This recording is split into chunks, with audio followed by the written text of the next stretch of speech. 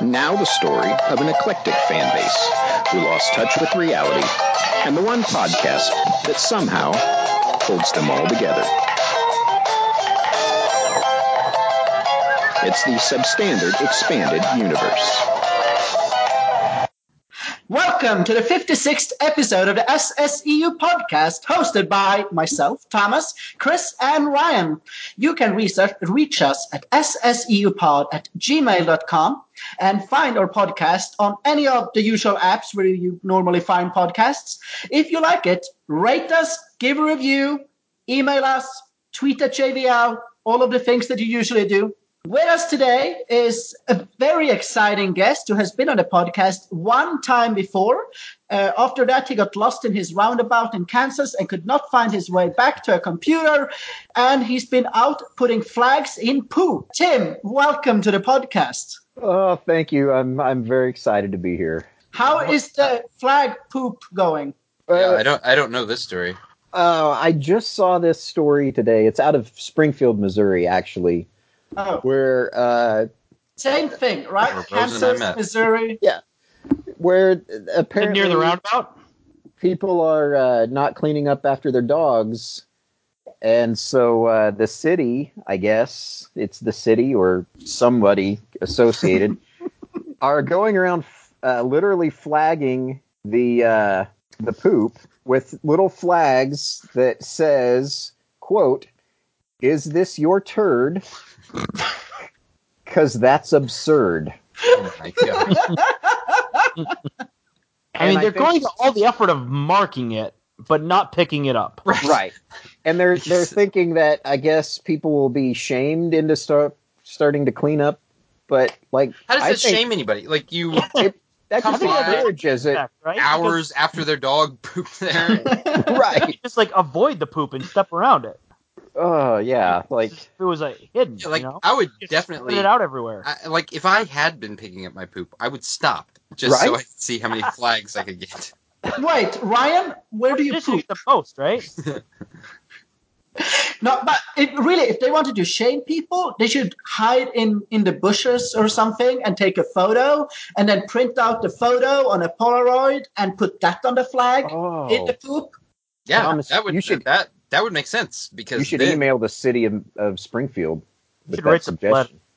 Yeah. Springfield, Missouri, home to Missouri State, the Grizzlies, the Bears, something like that. I can't remember. Also, the home to Brad Pitt's brother, who owns a car dealership there. Second most famous Pitt. My little sister used to live just outside of Springfield, and like all the local news channels, it's like Brad Pitt watch. He's coming to visit, and yeah, it's like Brad Pitt's brother had a phone conversation with his brother. Right. Doesn't Springfield also have a really big Bass Pro Shop? Yes. Okay. Yeah. Yes. How do you know that? I've been there. Did you go there to get noodling supplies? Oh, no, let's not talk about that. Speaking of flag, so the other day I was at the dinner here at ASU together with a bunch of academics, a few politicians, people from the community who think that they care about politics. I don't know, but whatever. So we were there to listen to Ramesh Ponnuru of National Review and Dave Leonhardt from the New York Times. But I ran into this one woman who last year, when Flag was on a sabbatical and he was at Princeton, this woman was at Princeton as a postdoc. I didn't first realize who she was. I didn't realize that she knew Flag. But then she mentioned that she had actually been at Princeton at this institute. And I was like, oh, Flag has mentioned her. I know who she is. And we started to talk about Flag. And within the first minute of talking about Flag, she brought up the lives of others. It couldn't be more on brand. Like, that's funny. That is literally the only movie he's ever watched, right? Hey, Timothy, you know what? It's almost Christmas movie season. Yes. Are you just going to watch Christmas Town on repeat, or will you try out some new movies? There is a new Christmas movie coming out. There's a remake of A Christmas Carol. Did you hear about this? Timothy? No. Who? Oh, this is the craziest thing I read in the 2 hours between us abandoning the Kurds and what the NBA is doing in China. So, go ahead, share.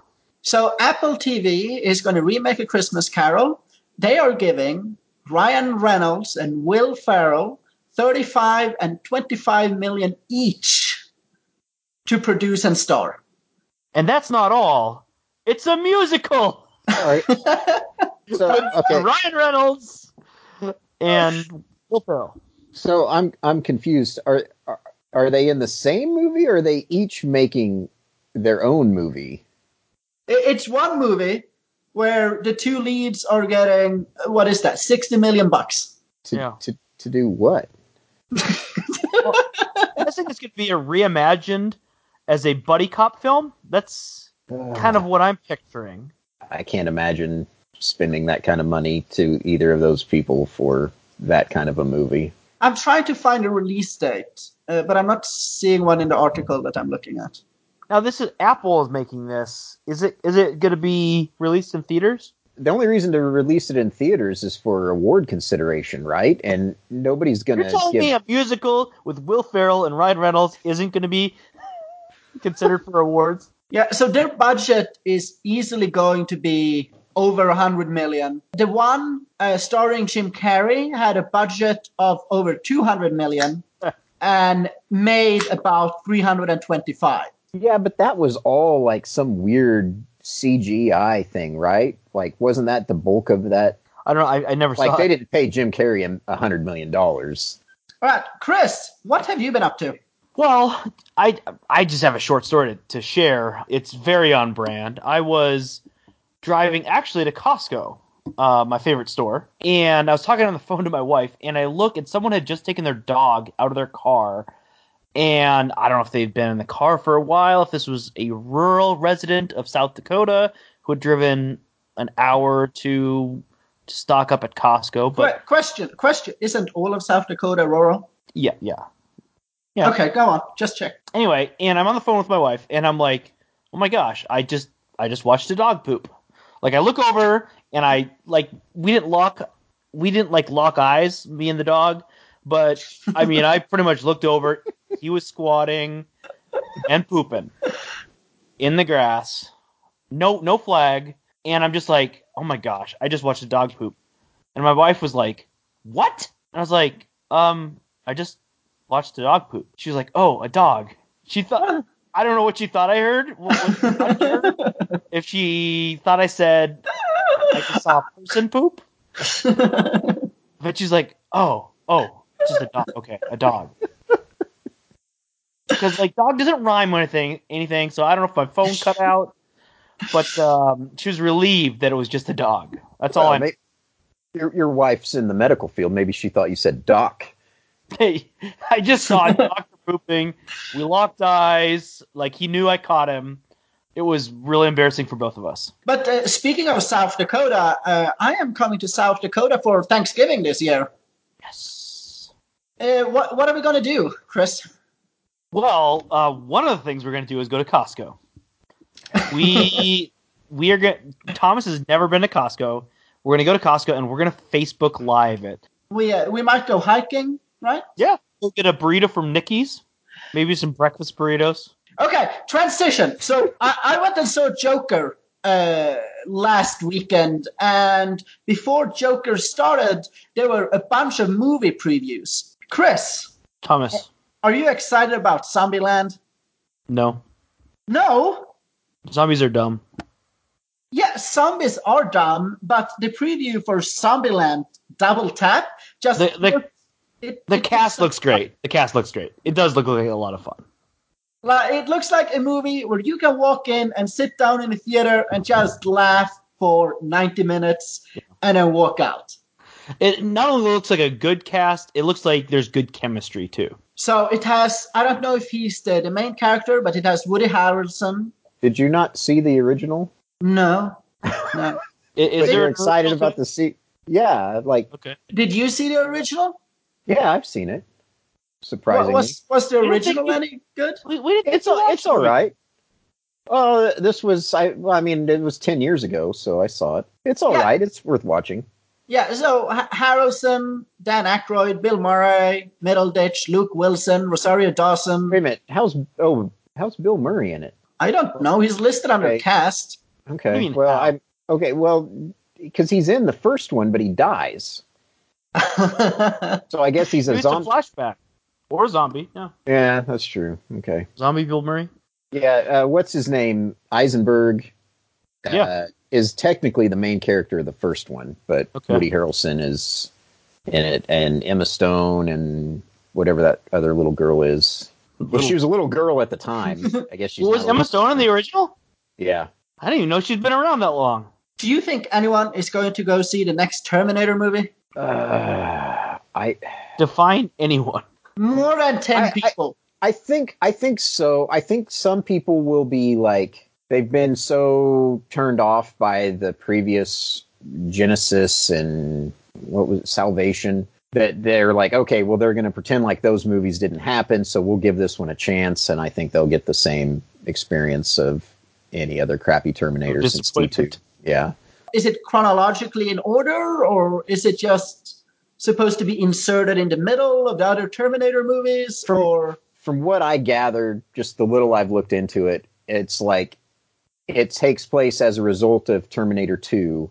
Nothing else has happened. None of those other movies count. So it's like retconning the franchise back to this. The events of this are a direct consequence somehow of T2. Okay. Are we just going to let Thomas say inserting in the middle without making a comment about it? Are we not doing phrasing anymore? Either of you going to go see Terminator? Never mind. Tim. Chris, are you going to go see Terminator? Yeah, you act like I go to tons of movies too. No, not a chance. Not only am I not going to see Terminator, I've never seen a single Terminator movie. Really? What? I've never seen a single Terminator movie. But aren't you also in sort of the right age group? I guess. I was never a Schwarzenegger guy. Well, he's not really in the first one a whole lot. And I'm not a huge Cameron guy. I just complete lack of interest in the whole franchise. Let's move on. Another preview I saw is for the movie 1917, directed by Sam Mendes. This looks amazing.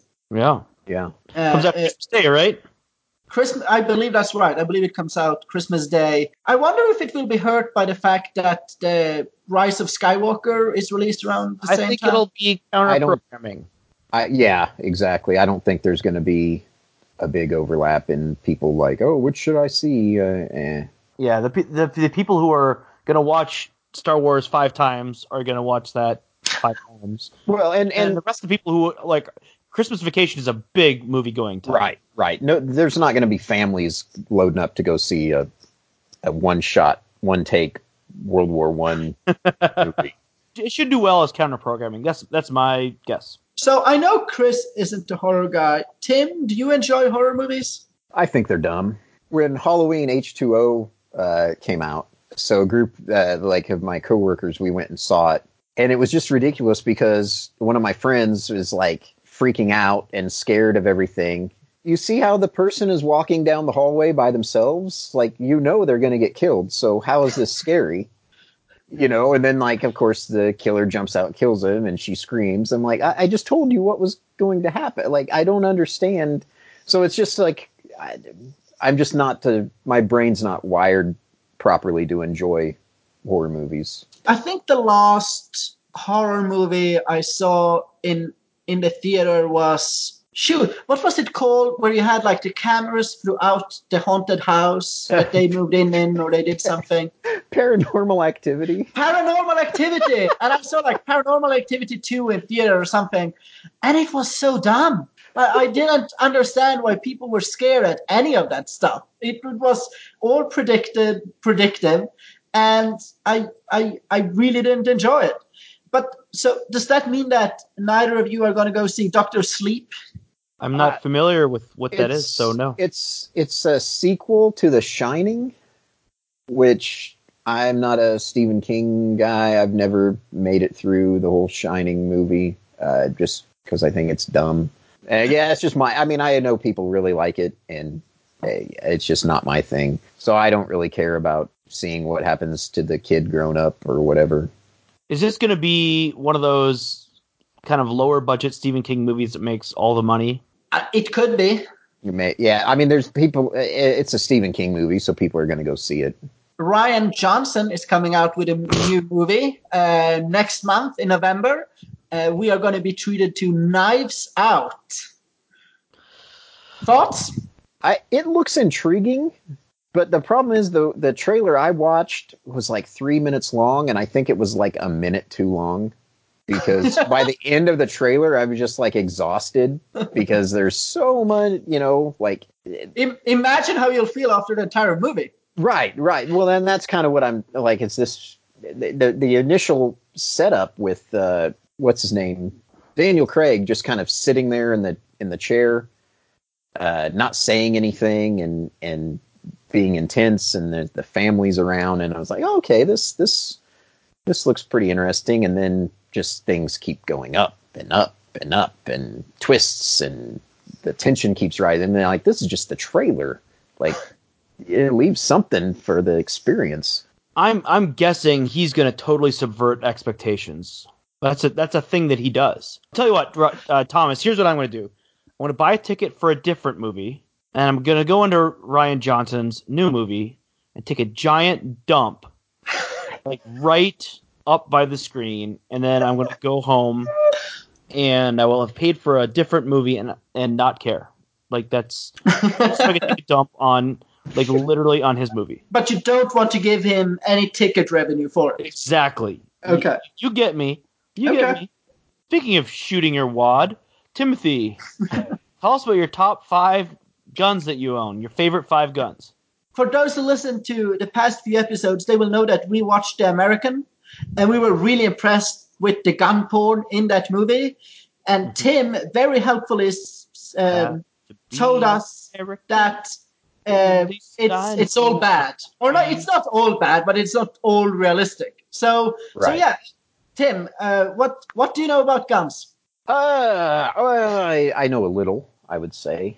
You with your facts. What do you own yourself, like Chris said? What are your favorite weapons in your armory? Let's see. Well, top 5. His 2 fists.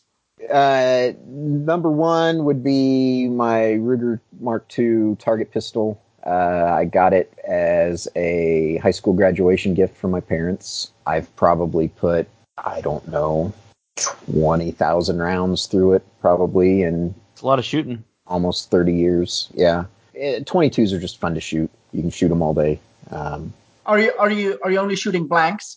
No. He has 2 children that are evidence that he's not. Oh, right. Okay. Sorry. Yeah. Go on, Tim.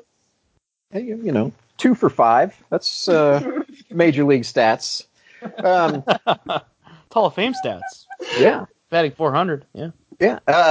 Something I should have mentioned with the American thing, if the problem with shooting the cartridges with that low of velocity is they probably aren't powerful enough to work the action on that rifle. So any semi-automatic rifle that uses subsonic ammunition usually has an adjustable gas system, so they can dial it to work better. But Question. Anyway, yes. How old was Abigail when you bought her first gun? Do BB guns count? Sure. Then 2. Sawed-off shotgun at age 3, AR-15 at age 4. Does Joshua have his own gun yet? Has he come with you to go shoot? Not yet, just because he's always been weird about sound, loud noise. Like just in the past couple years, the automatic urinals in bathrooms, big problem. How about the hand dryers? Yeah, he doesn't like, and so we go into a public bathroom and, his hands immediately go over his ears, or, he doesn't do that anymore, but he did that through first grade. So, question. Yes. Being a red state resident, I believe you've told stories about eating some, can we say, exotic meats.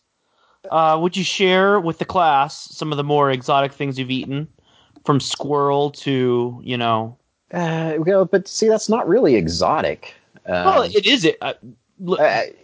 Because the idea of eating it is probably not something most people would consider. But I mean, squirrel are everywhere. I had when I first arrived. Well, so are horses, but Thomas eats horse. I don't know if you remember this from the early episodes. Like horse cold cuts are a common thing in Sweden. It's delicious. Yeah, it's common elsewhere. I had friends that would go to Kazakhstan in the summer to teach English, and horse meat there is common. So, but for denizens of Pan Am, like, would you share? You may not think of it as exotic, but what are some sort of wild game that you've eaten?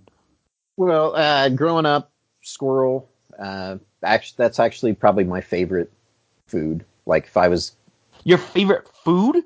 If I was gonna, not your favorite wild game. You're saying your favorite food.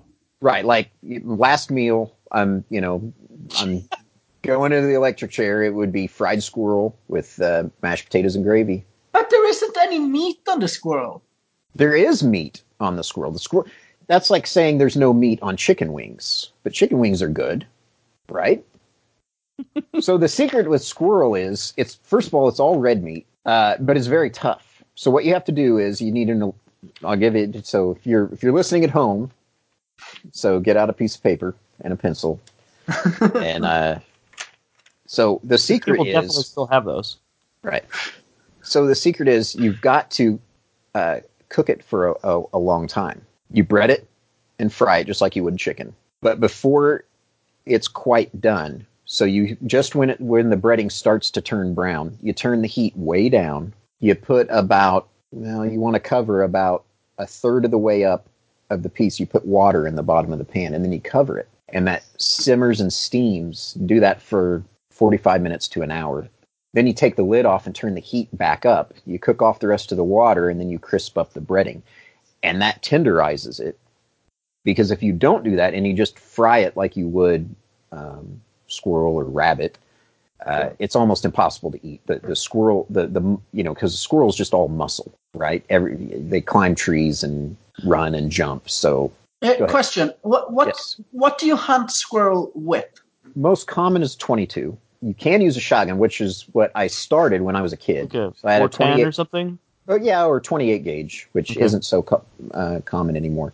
The problem with that is you have to get close, but not too close. And then you have to dig the pit. I don't know. Like squirrels seem like they're so domesticated. It seems like they'd be pretty easy to hunt. You can't go hunting in a park where they're used to people. So you got to go into the hardwoods, and they're really skittish, and so. Are we really not doing phrasing? So a scope's 22. Now, what we didn't know, and we've never tried growing up, but there is a squirrel cuisine is popular. Can I just point out that you're basically speaking Japanese to most people. Like you're talking about like hunting and cooking up squirrel, and I think you are blowing the minds of some of our listeners. I just want to point that out. Okay. Like this is a Tuesday for you, but hey, I'm loving this. June 1st, squirrel season opens in Kansas. You got to wait for the mulberries to get on the trees, and best hunting is in the fall. But you said it's your favorite food. Yeah. Because you get it once a year, maybe. Oh, growing up, and I it's been a while since I've had it. I don't have time, and where I live now, there's So who has the time? Like this, you describing the cooking? Like that's a lot of work. Well, the cooking is you started at 3:00 if you want to eat at 5. It's not that big of a deal. You've only mentioned squirrel so far. Can we hear some other game? So it's squirrel and rabbit, doves. Dove is fabulous. I grew up in eastern Kansas, so there weren't a lot of pheasant around. But every once in a while, my dad would go on a trip had a friend that lived out west and would bring back pheasant. So pheasant's good. Deer, of course, it's hard to beat. What about geese? Because I see those fuckers in parking lots of malls all the time. Well, geese are terrible eating, aren't they? Aren't they really dry? Well, here's the thing. So I've never been a duck hunter or a waterfowl hunter. The guys that are eat up with it, I mean, it becomes an obsession. right? When they talk about preparing it, it's always, okay, so you take it and then you marinate it for a day, and then you put this rub on it, and then you wrap it in bacon, and then you got to put it in, and then you put it. So like by the time they're done with all this preparation for it, it's like, you could probably cook a boot. It'd be just as edible after all this stuff you've done to it. So I've had pheasant is actually quite good. Pheasant is very good, and duck is really fatty, and duck is better, but geese are terrible. Supposedly, depending on what species you get, it's variable outcomes. But it's cold and you're miserable, and you got to be in the water, and Let's just say it's no horse cold cut. Yeah, that sounds right. Like there's nothing that sounds more miserable to me than duck hunting. Like right. You get up at the before the crack of dawn, so you can huddle in a duck blind for hours in the freezing cold of and you need $150 waders, and you got to have all this insulated clothing, and then you got to have the decoys, and you need a good retriever, and it's just all the stuff associated with it. And I think that's what is the appeal for some people. Now, I haven't heard you say anything about fishing. So are you saying you're not a noodler? Not a noodler. Bluegill is what... So you fish with live bait? Yeah. I was always just a nightcrawler guy. Using lures to go after bass, it's like, why am I going to do all the work? Let the fish come to the hook. You mentioned one gun. Do you have any other guns you'd like to describe? Well, let's see. So my first deer rifle is a Seiko 243 that I shot a lot of deer with. But then, how much RAM does it have? Seiko, like the watch brand? No, it's SAKO. Okay, all right. Think it's Norwegian. I think, yeah. 243 pushes the load I usually use is a 95 grain bullet. Phrasing. You got to work on your load management, I think. My eyes are getting so bad that I can't really look through a scope anymore. They just fatigue too fast. So then my next rifle of choice is I've got a pattern or a model 1917 U.S. Enfield. It's a World War I era rifle. Basically, the United States entered the war, but not on war footing, so they couldn't make enough of their Springfield rifles to supply the troops. During the early stages of the war, the British military couldn't make enough Enfields. They were looking at maybe replacing the Enfield with bringing in components from the German-style Mauser rifle. So they developed what was called the Pattern 1914 Enfield rifle. They had contracts with Winchester and a couple other. They made some for their sniper corps, but then basically the troop losses during that early phase of the war was so great that, well, they didn't really have a rifle shortage anymore because the rifles were still around. So then when the United States entered the war, they were like, hey, we've got this rifle that's ready to go. So they made a few changes, and then the tooling was all there, and they could spin those up and put them out. Tim, I didn't realize that you participated in the First World War. Anyway, it's 30-06. It's got nice rear aperture sight. So that's not what I shot the last year. The last year I shot, actually, I had at the time a World War II era Enfield rifle in .303, and that's what I used to shoot the last year I shot. From guns to advice, Chris. Yes. You guys ready to give some advice? Timothy, you ready? I'll do my best. All right. My mom died a few years ago and left substantial assets. She was an heiress of sorts, and she left the assets to my father with the understanding that whatever was left over after he passed would be willed to my two siblings and me, which sat just fine with all of us. As I work in wealth management, my dad gave me access to the portfolio and accounts to keep an eye on them and to make sure that everything was performing at its best. Last year, my father remarried to a woman with college-aged children. I like them just fine, but haven't made a point of getting home to spend time with them much. My father revealed to me a few months ago that he was changing his will to leave a huge majority of the assets to his wife and her family. My siblings and I are all quite comfortable on our own, and I frankly expected this type of action eventually. I thought it went without saying that I would no longer take time out of my schedule to care for funds that I no longer have a stake in. But my dad asked me at lunch, with most of our families in attendance, how a certain account was doing, and I responded that I hadn't looked at his portfolio since he'd disinherited my siblings and me. Everyone got noticeably quiet and awkward, and I changed the subject. My father called me later to say that his wife and stepkids were upset that I had spoken hostilely about money, which struck me as off, but I do have Asperger's, so I have missed cues before.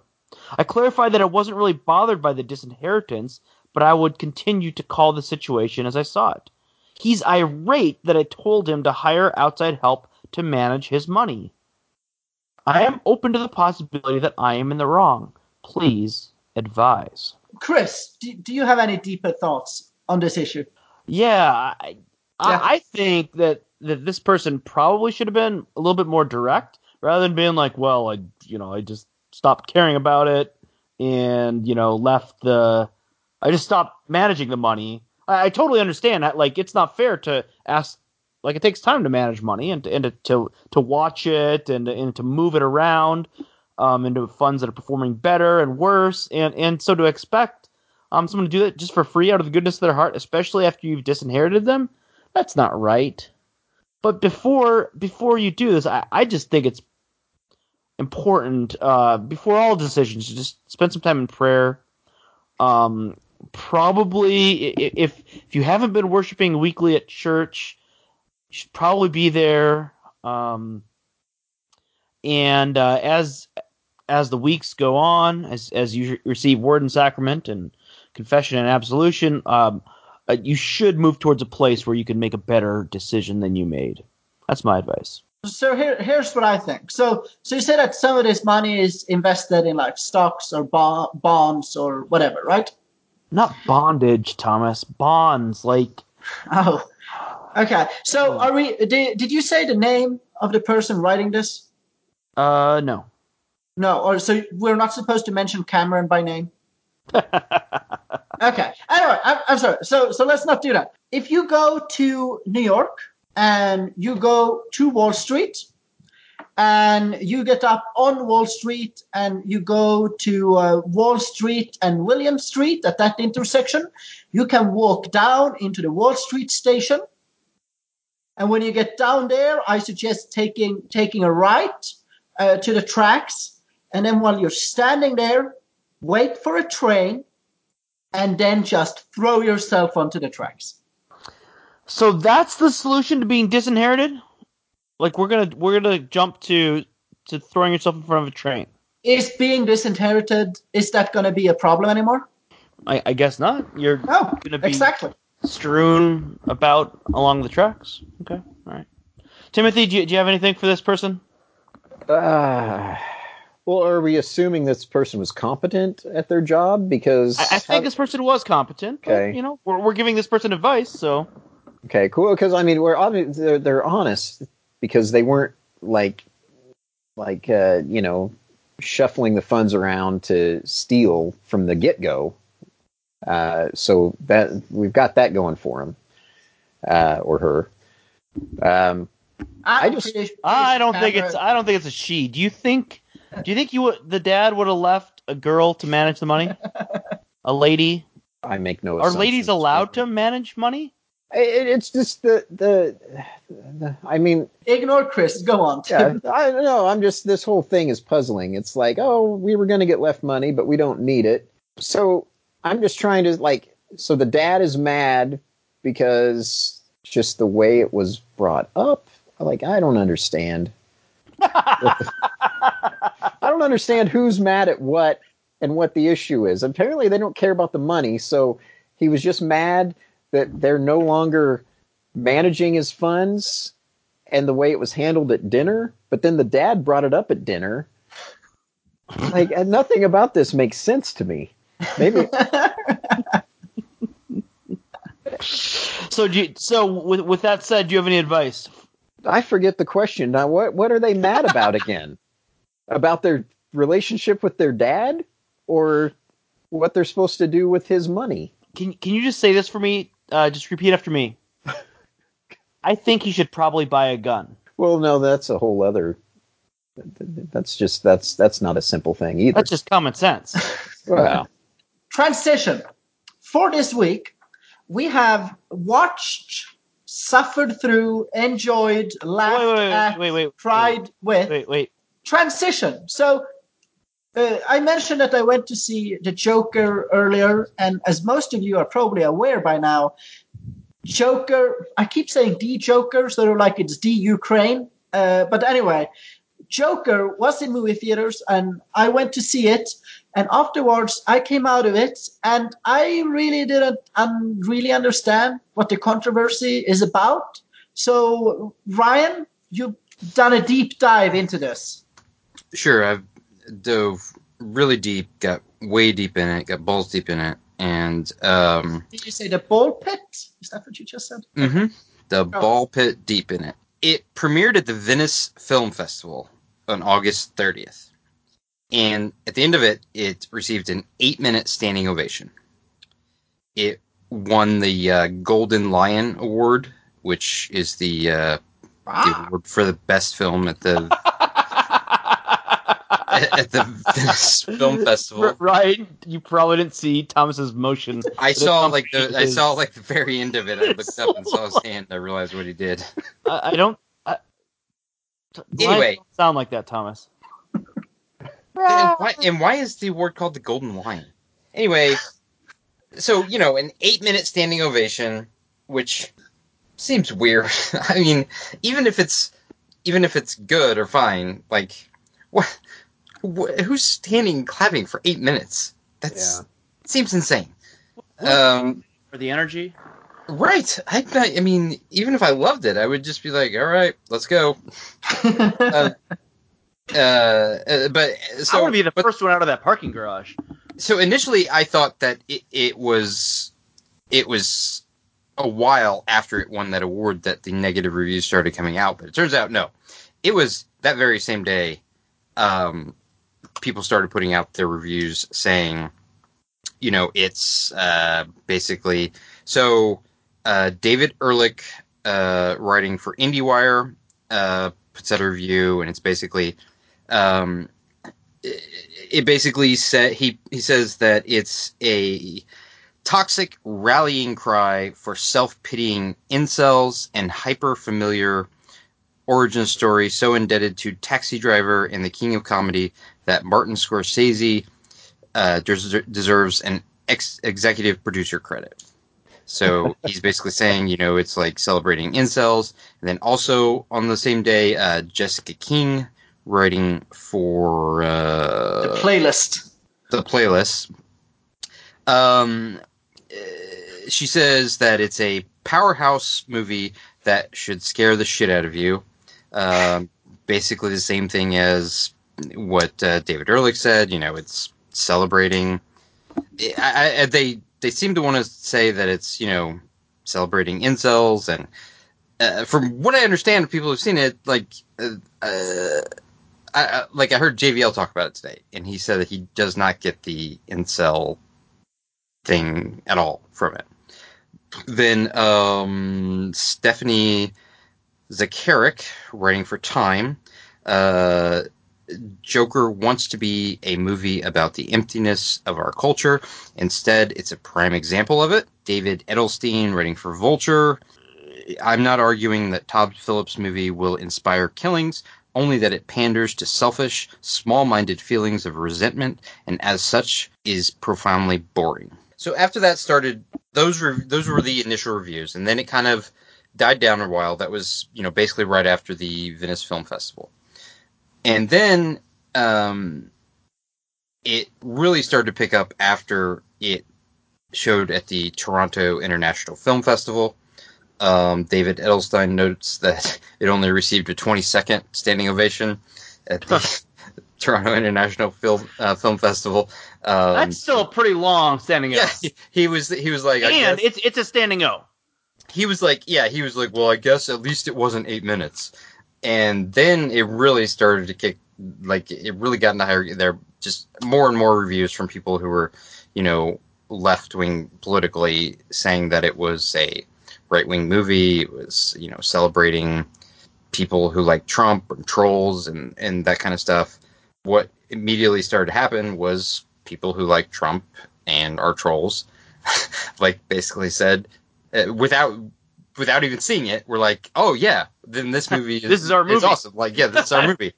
So, like, they're like commenters on a story about Joker on Deadline.com, where people would say things like, we've got ticks for this evening because anytime a movie gives the finger to the woke brigade, we're going to support it.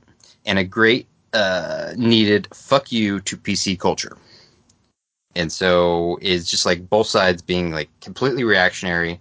And like, I mean, I had a feeling that it probably didn't really have much to do with either side, because why would Todd Phillips make a movie that, is either, glorifying incels or, giving the finger to PC culture? I don't know. It just didn't seem like it made any sense. Everybody just, those first reviews started to come out and say that the people on the left were saying, oh, this is a terrible movie, you shouldn't see it. And that just made people on the right say, oh, well, that means I'm going to love this movie. That's kind of where we are now. I have another from Glenn Beck, who some people know that for entertainment for a while, I would listen to Rush Limbaugh just to laugh at the ridiculousness of him supporting Trump and contradicting everything he's done his whole career. It was pretty funny for a while, but then I stopped. And so just this week, I've decided to try that. See if it's entertaining at all to do that with Glenn Beck, because initially, for a long time, Glenn Beck was a never Trumper, but then at some point he started to make the turn, and then he's become, fully on board, even supporting. I heard him this week fully supporting betraying the Kurds, and just his one statement he made was, we can't stay there forever, so we should just tell the Kurds, hey, we're pulling out. You should probably pull out too. Where are they supposed to? He said that he loved Joker, and he went on to like criticize the politicization of the movie from the left. But then he finished with, it's not really about incels, it's about Antifa. So okay. He politicized it. So what I hear you saying is that depending on how you vote, should determine whether or not you like this movie. Right. Yeah. If you like Trump, then it's a criticism of Antifa and the left. If you I mean, not even if you don't like Trump, you have to be on the far left and don't like Trump, because obviously, if you're on the far left and don't like Trump, then it's obviously glorifying trolls and people who like Trump. Sure, yeah. So it's all stupid. Both sides are dumb. There's bad people on both sides. But to be clear, this is the first time that we've been stupid about something like this.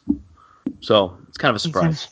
Yeah. So being the only one on this podcast who has actually seen this movie, I walked out of the movie very confused as to why it has become controversial and politicized, because that wasn't the feeling I got. So first, I talked with Father Harrison about this the other night.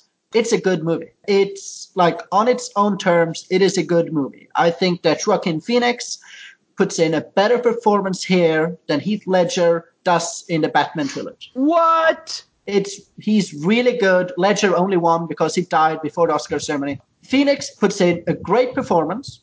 He does it from beginning to end. Can I suggest that maybe it's just Joaquin Phoenix being Joaquin Phoenix? It's not even acting. Not really acting. I mean, he's on the diet, and then they just filmed him. Yeah. I mean, JBL said the same thing, though, that, he loves The Dark Knight, but he says that, that Joaquin Phoenix is a better Joker than Heath Ledger. And you follow his journey from being an innocent, a mentally ill, but innocent person to actually becoming the Joker. The movie describes this journey fairly well. It is very disturbing. It is very uncomfortable, but there is nothing in it that the quote-unquote right in American politics should celebrate, or that the quote-unquote left should celebrate. Yeah, and if anything, this movie is a call to class warfare, because public services are being cut. The billionaire that's going to make Gotham great again, Thomas Wayne, is just being a jackass.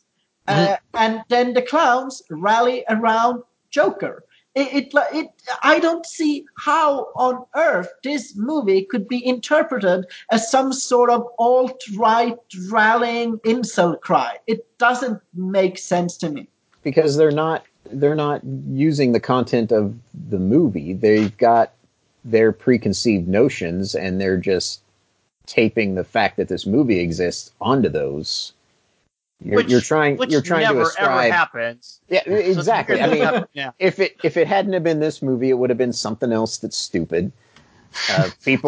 Uninformed people that are just, they've got an axe to grind, and they're going to look for anything that they think supports their agenda to do it. And it happens on both sides of the ridiculous schism in this country. And why are we surprised anymore? It's 2019. Is Timothy advocating a civil war? That's what I'm hearing. But civil wars are good and very easy to win. Yeah. No, it's just all very tiring. Just go see a movie. Go see art. Go do whatever. All right, I will. I'll take my kids. Yeah. Jordan's gonna love it. I want to hear her review. Can't wait for the review. Well, did I tell you guys that she's asked to see it multiple times? It's like, really? like, Daddy, there's a new Joker movie. I'm like, I know, it's rated R. You can't watch it. Well, Wow. He's a clown. It has to be for kids. Transition for this week. We decided to watch a movie, and I believe that this movie was Chris's suggestion. So we are all blaming him. We have watched Downsizing, which is a 2017 science fiction quote-unquote comedy directed by Alexander Payne. What? Written by Payne, who has done other movies like Election and some other things that Chris apparently likes. It stars Matt Damon, Christoph Waltz, Hong Chow, Kristen Wiig. Downsizing tells the story of Paul Safranek. This was a running joke throughout the movie. Like, how do you pronounce his name? No one gives a shit. No, it wasn't a joke, though. We can get back to this. Yeah. Okay. There's the movie that they made, and then there's the movie they unintentionally made. Yeah. Paul, together with his wife Audrey, decides that they're going to reassess their life because they want to buy a new beautiful house. They live in Omaha, South Dakota, and they decide that it's going to be cheaper to actually just shrink themselves and go live in one of these communities. Anyway, we'll get into that. Downsizing Yeah, why'd you jump there? Okay, go ahead. Downsizing was a box office bomb. Yeah, can I introduce the movie? Since you blamed it on me, can I say a few words of introduction? So I selected this movie because it is made by a very gifted filmmaker in Alexander Payne, the maker of very popular and critically acclaimed movies such as Election, Sideways, and The Descendants, which are all very, very good movies. He also made Nebraska, which I did not like, which is kind of an interesting thing that a very talented filmmaker and made a movie with Bob Odenkirk, which I didn't like because I love everything Bob Odenkirk does. And then he made this one. I didn't see this one partly because the marketing was terrible, that it was marketed as a comedy, kind of a slapstick, but the trailers didn't appear all that funny. So anyway, I selected it because it was a box office bomb. by an award-winning director. So that's what I wanted to say. And then I think, Thomas, you had some specifics to add about the box office numbers. So it's a little unclear, but it seems like they had a budget between 68 to 76 million. It pulled in 55 million at the box office. So this was a huge budget compared to what he had made movies for. But, he'd never been given this much money. Pre-production started in 2009. Paul Giamatti was originally attached to play Matt Damon's character, which probably a better movie because Paul Giamatti does Sad Sack a lot better than Matt Damon does. The cast includes 2 Oscar winners and 4 Oscar nominees. It had a cinema score of C, which that seems high. It was that high. That seems really high. Chris, how about you start to lead us into this movie? All right. So the movie opens with this super sciencey researcher, some stupid Swede, working on... Hey, shut up. So Rolf Lassgård is one of my favorite Swedish actors. He's the lead in what is probably my favorite Swedish movie of all time. The girl with the dragon tattoo? Yeah, the problem here is that he's playing a Norwegian. But anyway, go on. So he's this researcher, and he's working on, I don't know, some super sciencey experiment. Boom, it works. Okay? And then some comical exposition. We get this narration. 75 years ago, Mrs. Nellie Evertson, overcome with the guilt by the fortune her late husband's family had amassed producing mustard gas during World War I, founded our institute so that the wonders of science could instead be used to help mankind. And so they identify basically ecological threats as overpopulation especially, but just emissions, production of waste, all those things are actually at a critical place. And so this guy's experiment was miniaturization of people. So this researcher and his stupid Swedish wife get downsized. We see them reveal this to the world, and there's maybe a dozen of them, or more, maybe 20 of them, and 30 of them. And they showed pictures of them naked because obviously that was necessary. Yeah. Well, my first thing, why was this groundbreaking news conference at a 4 conference years in Istanbul? Was it? Yeah. Yeah, I think that's right. I think it was in Turkey. Yeah. It's just that was the first thing. It's why? Is that where you said FU movie? Is that where you said? Well, that was just the first thing. That's the very first thing I wrote on my notes. Why is this conference in Istanbul? I didn't even notice that. No, but once Erdogan sees that, he's not letting them out of there alive. No way. And then the guy introducing the first speaker, I'm pretty sure he was the bad Jack guy. Ryan. He's the Latin Jack Ryan. He was Present Danger. And he was the bad guy in Lost and Found with David Spade. He was the conductor. It's a very topical topic. That sounds bad. A topical subject, whatever, the overpopulation thing. Haven't we seen that in a lot of movies? Yeah, and recently? it's all garbage. Yeah, but have you ever seen it in a movie where people are small? Well, so then the other thing, he makes a point in saying in his conference that it works with all organic matter except fish and shellfish. And then I thought, okay, that's going to come back somehow. And it doesn't. No. Why even bring it up? They make a point of bringing up, it didn't work on this. They're something happened. They don't say what it was. I'm like, okay, this is going to come back. It maybe it made a mutant something, right. Or they turned giant, or they tried to shrink a fish and it got bigger. Yeah, no, never comes up again. Yeah, but because it doesn't work with shellfish, it also doesn't work with teeth. Well, okay, but this is what. No, it doesn't work with hair. But they said dental appendages, so which I was confused because it shows them taking out like dental implants, but then it shows them replacing later all their teeth. Yeah. So I was confused there. It didn't make sense. And then it's okay, so but why does it work on fingernails and toenails? And why does it work on eyelashes but not hair? Right. And what I really want to know is, what the heck did that first mouse look like? Because they did not shave that mouse. It was probably a pretty shaggy mouse. Yeah, there's a lot of unanswered questions in this movie. All right. So after Rolf Lassgård introduces his experiment and shows off his tiny penis, what happens then? Well, one of the big selling points that they sell the world on is that they're like, look, over an entire 4 years, these 30 people produced like half a bag of trash. Right. So this is a chance to save the world. And they've reproduced 2 children. They've had 2 children that have been born tiny, and there's no downside to it health-wise, no side effects, nothing. So then they go in and except for like a paint chip falling off a building could kill you. Well, yeah, and so then they're like, all right, we're going to do the whole human population. We're going to transition to small. This is the plan for the future. The whole human population.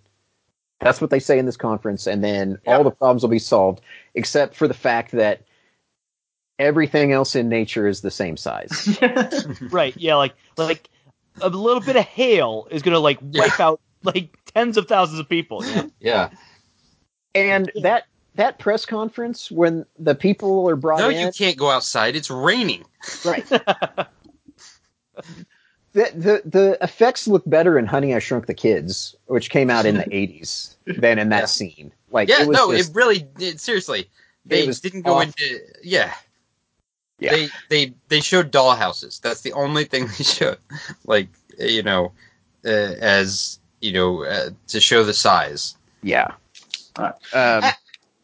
And so after a press conference, they show us Matt Damon in Omaha, Kansas, where he is working for Omaha Steaks. Omaha Steaks. Yes. As a physical therapist or something? Occupational therapist. Yeah.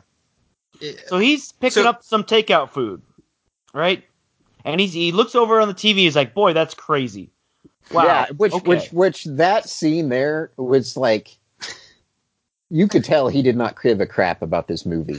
He's sitting in the bar and he's looking at he's like watching the news at the bar, which is what we all do at the bar. This big smile on his face. There's always the news on. Yep. Yeah, you're just like, oh, look at this press conference in Turkey. That's something.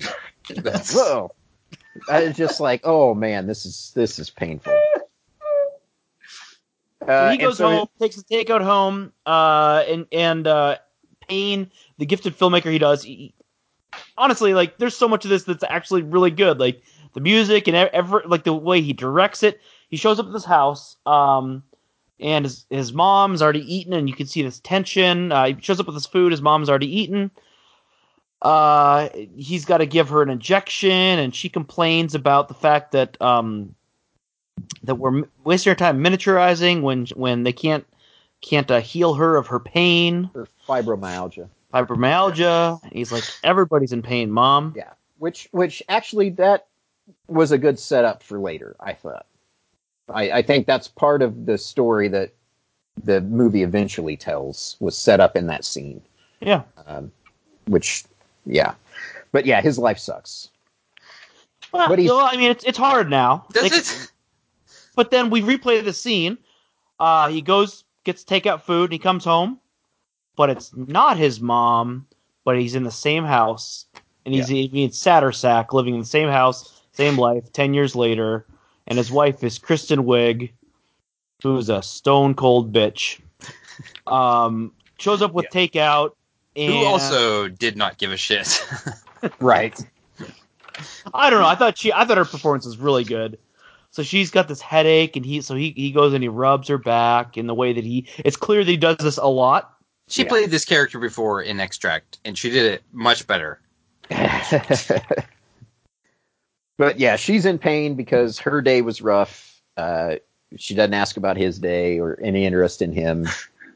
Really, nope. She's mad, and understandably so. She's upset that he's home late because he didn't say when he was coming home or whatever. So you get the idea that he's stopped off at the bar for who knows how long, because that's his routine, right? He goes off work. He's probably avoiding right news, and then he brings home food.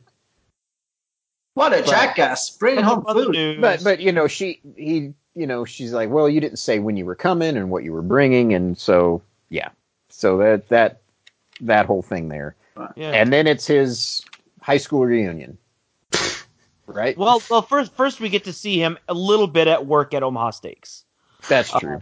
Okay, so he's giving people tips on... filmed in an actual Omaha Steaks. Yeah. And he's giving tips on, posture at work and, how to do this. Yeah. Okay. Then here in my notes, it says quote unquote, it says bitch on wheels, but I don't remember what that's from, but it's somewhere around here. Anyway, move on. Huh. Well, okay. So we see them at work, and then we see them shopping for a house. They're walking through a house with a realtor. Really nice house. Yeah. She loves it. And he looks really nervous the whole time. He's uneasy. And then he says, "Oh, don't get me wrong." She's like, "Don't you like it?" He's like, "Oh, don't get me wrong. I just think we should look at that other house in Benson." Yeah, he's like, let's look further out where we can afford it. Yeah, and if you didn't get the message that he doesn't think they should spend the money, we cut to him in the basement with an adding machine. And if it's not clear that their financial situation is not good, it shows him rubbing his eyes. I mean, I'm not really good at context clues, but I'm guessing that they might have money problems. Well, I'm not sure they have money problems, or if it's just they're living beyond their means, basically, because he just paid off his student loan, which comes out at the high school reunion.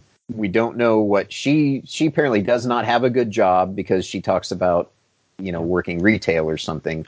So he's maybe making decent money for what he does, but we don't know.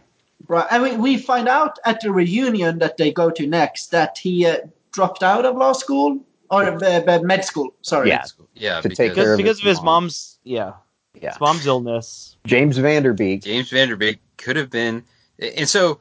This is I don't want your life. That I realized that either Matt Damon is making a choice with the sad sack thing, or he just doesn't care. Because I had the subtitles on, and for the subtitles, the line "You could have been my anesthesiologist." There's an exclamation point at the end of that sentence, but Matt Damon delivers it as "You could have been my anesthesiologist" with barely a pulse. So that just made me think of like, who are you, Elaine Bennis? Was he just like, you know what? I think this guy is even more depressed than the script says, or he was just like, this sucks and this is going to be a long shoot. Yeah. So then. Let's not move beyond the fact that James Vanderbeek is basically like, I don't want. He's like, I'm super rich, and you're just an occupational therapist. You wanted to be a surgeon, and life. I mean, basically, what this scene is showing is that life has not worked out for Matt Damon the way he hoped. That his mother, he had to leave med school to take care of his mom. Oh, he chose to. Yeah. And then her end of life, there were a lot of costs that came up that probably put him in debt. Yeah. And just things have not worked out as he hoped. Right. And then we get the big entrance. You mean the big entrance? The tiny entrance? Yeah, of Jason Sudeikis, which is he, like, if he shows up in your movie, like, is that a sign of quality? Like, he was good on Saturday Night Live, but has he done... And he was good in 30 Rock. He's good in Horrible Bosses. Trying to think what else. It's almost like in Nebraska, it's almost like he got the movie, or he got the idea to put SNL guys in movies. Cause I mean, he's basically playing the a-hole character. Yeah. He's a great character in this. Yeah. Yeah, he's actually good. There should have been more of him in this, because... Yeah. So the inventor of miniaturization has sold it on the premise of saving the Earth, but why does Jason Sudeikis get small? Because to live a wealthier life. Because some people have ambition. I don't really have ambition. Yeah, because basically in this world, and this is where the movie really starts falling apart in what they're trying to do. Because, maybe it's intentional, I don't know, but so like the idea is not only are you shrunk down, but because your reduced needs and whatnot, basically $1 equals $1,000. Yeah. Yep. Like, which is complete crap. Because that might be true in terms of food costs, but here's the thing. That process only works on living organic matter. You can't shrink machine tools and all this stuff. So all of this stuff that these people have has to be built from scratch. So like the startup costs, you're not going to have economy of scale to build all of these tiny things. You're thinking right too much about this. The people who ran the plumbing and electricity, they've got to be small people, so you got to pay them. Right. And where's the small pipe factory? And, it's just like, it's just ridiculous. And then they've got working cars. They're not driving around in toys. I mean, they built cars for little people to drive and buses. Okay, but the point is, like, how much material does it take? Like, how much does it cost to build a friggin' dollhouse? I don't know. How much does it cost? Well, I mean, what kind of dollhouse? Is fine, but you got to pay somebody. What kind of dollhouse are you talking about? I mean, one that's a dollhouse or one that, is like a real house?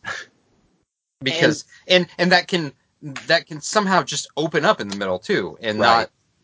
Yeah. And and so, who's building the tiny little computers? Who's building the tiny little TV cameras? Who's, all of this stuff that you're just like... I think don't Tiny think about... Tim is doing it.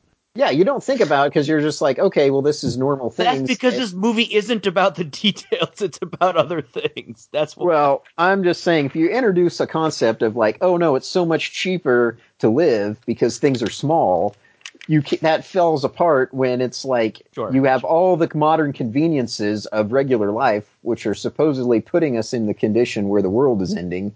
But now we're introducing them on the small scale too. Which... But the parts that they introduced, like travel, like you can get FedExed somewhere, or like you're like you can literally fit like 20 people in one plane seat. Right. So, they basically like put them in the window. Yeah. Which is like how they close those window shades. Like they're going to be cooking alive in there. If it's not about that stuff, what is it about, Chris? We'll get there. Making moviegoers angry? Is that what it's about? So Sudeikis is like, that stuff about saving the planet. No, I did this for me. We get to live like kings. Talk about the sister city in Tuscany. We just got back from there. There's wine tasting, cooking classes, yoga. This is great. Yeah. Meanwhile, their mortgage application bounced back. So that hold up. So you know what else Jason Sudeikis brags about? How often they go to Cheesecake Factory and the fact that they have three of them. 3 Cheesecake Factories. Yeah. Come on, that's funny. Yeah. What? I did smile. I will give you that. Kids love the Cheesecake Factory. That's hilarious. Yeah. It's not just one, there's 3. That's funny. Yeah. So then the other thing, but while all this is going on, you see news reports about the downsizing thing, and supposedly it's causing all these problems because it's causing unemployment, which is stupid. Because if you're reducing people you would think that would be making more jobs available because there's fewer people to work those jobs, but no. And then it's like houses are sitting empty, so property values are going down. And then you got the drunk guy at the bar who I'm pretty sure was Genghis Khan in the Night at the Museum movies. Why was that scene in the movie? What? Because they're not real people anymore. They shouldn't get a full vote. Their loan applications rejected, so they're like, well, we can't afford good life on a big scale, so they go to see what the fuss is about. Yeah, so they go and who is their salesman but Doogie Howser himself? Freaking Laura Dern and Neil Patrick Harris. They waste them because it's basically an infomercial, and they act exactly like dipshit infomercial people do. I loved it. Wasn't it great? No, it wasn't. You could have got the guy from ShamWow to do that. You've got Neil Patrick Harris. Don't make him an idiot. Yeah. Like, He probably would have been a honey, better lead than Why than even Matt get them? Damon. Why even get them if it's going to Well, be like? She's like, so why did you stupid? tell me that people, when we have visitors, that she's in the bathtub with With a a platinum necklace on I was hoping And a microphone slitting on. her wrist. and a microphone, and you know, this really cheesy banter back and forth, F you. like, Yeah. and she's And so, like, so we have Admiral Holdo in the bathtub, and she's like, you got to start telling me, people, when you bring guests over, and she shows off her diamond necklace and earrings set in platinum. He's like, what? He rolls his eyes, right? Yeah. Why is she in the What is that? bathtub? What is that? What is the? Why is she in the bathtub? All right, but so they look at the house that Neil Patrick Harris is showing off, and they get some more info, and then they talk with like when you go to buy a car and they bring you to the finance person, the finance guy or lady, and they talk about what they can afford. And what was the package called? Like the Regency package or something Yeah. like that. Yeah. So they will get a 12,000 square foot house. They will have 152,000 left over after they pay for everything and sell their house, and that's going to be worth about 12.5 million after they are shrunk down. Sure. That's a lot of money, and I'm not sure how this conversion is working. But yeah, that's like their big incentive. They're going to be rich. Yep. Yeah. Yeah. And then they said, and I did like, he said, well, they say, if this is such a good deal, why haven't you done it? Right. And yeah. And she says, well, my husband had a hip replacement, so he's ineligible. And they make it clear that it's only organic matter that can be shrunk down. So if you've got any kind of, screws or anything, that it won't work. And so it's like, Penis okay. implant. Right. So, so that, I guess, made sense. So they buy the spiel. And, it felt sort of like watching someone buy a timeshare. right. Yeah, exactly. Right, and that's why, like, I'm sure every single salesman has a, excuse for why they didn't do it. Right. That's just, Yeah. Total bullshit, but you got to say something because they're going to ask you. So then we get to the next problem I had, which they walk them through the shrinking process. Are you talking about the actual shrinking process or before they get there? Well, they're walking them through what's going to happen. We're going to do this and blah, blah, blah. And they said, well, there's a separate one for men and for women. And you'll see her again in 5 hours. So, and then it shows what is involved, where they shave every piece of hair off of the body. They give you a free enema. Yeah, they evacuate your bowels. Yeah, they evacuate everything. So on brand, boys. On brand. I first assumed that was like an anal probe, but pretty close. Anyway, yeah. So they shave. They remove all the teeth. Yes, and then they shrink them. They drug them, shrink them. Then they put the teeth back in, and then they come out of anesthesia. And this takes 5 hours. Yeah, like I've been to the dentist before. They do not work. Oh, did they shrink you at the dentist, Timothy? Well, no, but no, he's saying it should take more than 5 hours. You get a cavity filled. That's like an hour to get one cavity filled. Yeah, like they're replacing all of your teeth. A knee surgery. A knee surgery is several hours. Yeah. So that was just ridiculous. They could have said any number. 17 days. And they give us 15 hours. We'll see. And apparently, if the person you're going in with and going to be sharing money, which the entire agreement that you signed is based on, if she decides to stop, they don't say, "Hey, you want to keep doing this?" Yeah, exactly. Yeah, right. Yeah, that was the thing. Like they take him to his big house, and she backed out. She backed out when they cut off not her hair, but one of her eyebrows. That was the line. Right. Her hair and one eyebrow, and then she couldn't do it anymore. Which is the first thing that they do. So they had plenty of time to She didn't say, even get a Brazilian. hey, Yeah, your wife is backing out of this. So your wife and financial partner in the agreement that you signed, she's not doing it. Yeah, you've gone in this you want to joint do it? assets. She stopped well short of the enema. Actually, she asked for that while she was still awake. She asked for 2 enemas, and then she left. Yeah. And so this is like 30, 35 minutes into the movie. Right. And oh my goodness. this is the point where I'm sitting here, I'm watching it, and I'm wondering, where is this going to go? Which is the next 30 minutes of the movie. I have no idea what's going to happen. She calls him and says, please don't hate me. Don't be mad. Don't be mad. Yeah. And then we see him shift for like 5 seconds into screaming, angry Matt Damon. Right. And then he's gone. And then Matt Damon is really tired from that and says, all right, I'm going back into no emotion. Sad sack. I love her line. She's like, can't you understand how I feel? I should have been thinking more about myself. Yeah. Well, and we see that scene where her mom refuses to come to their going away party. Right.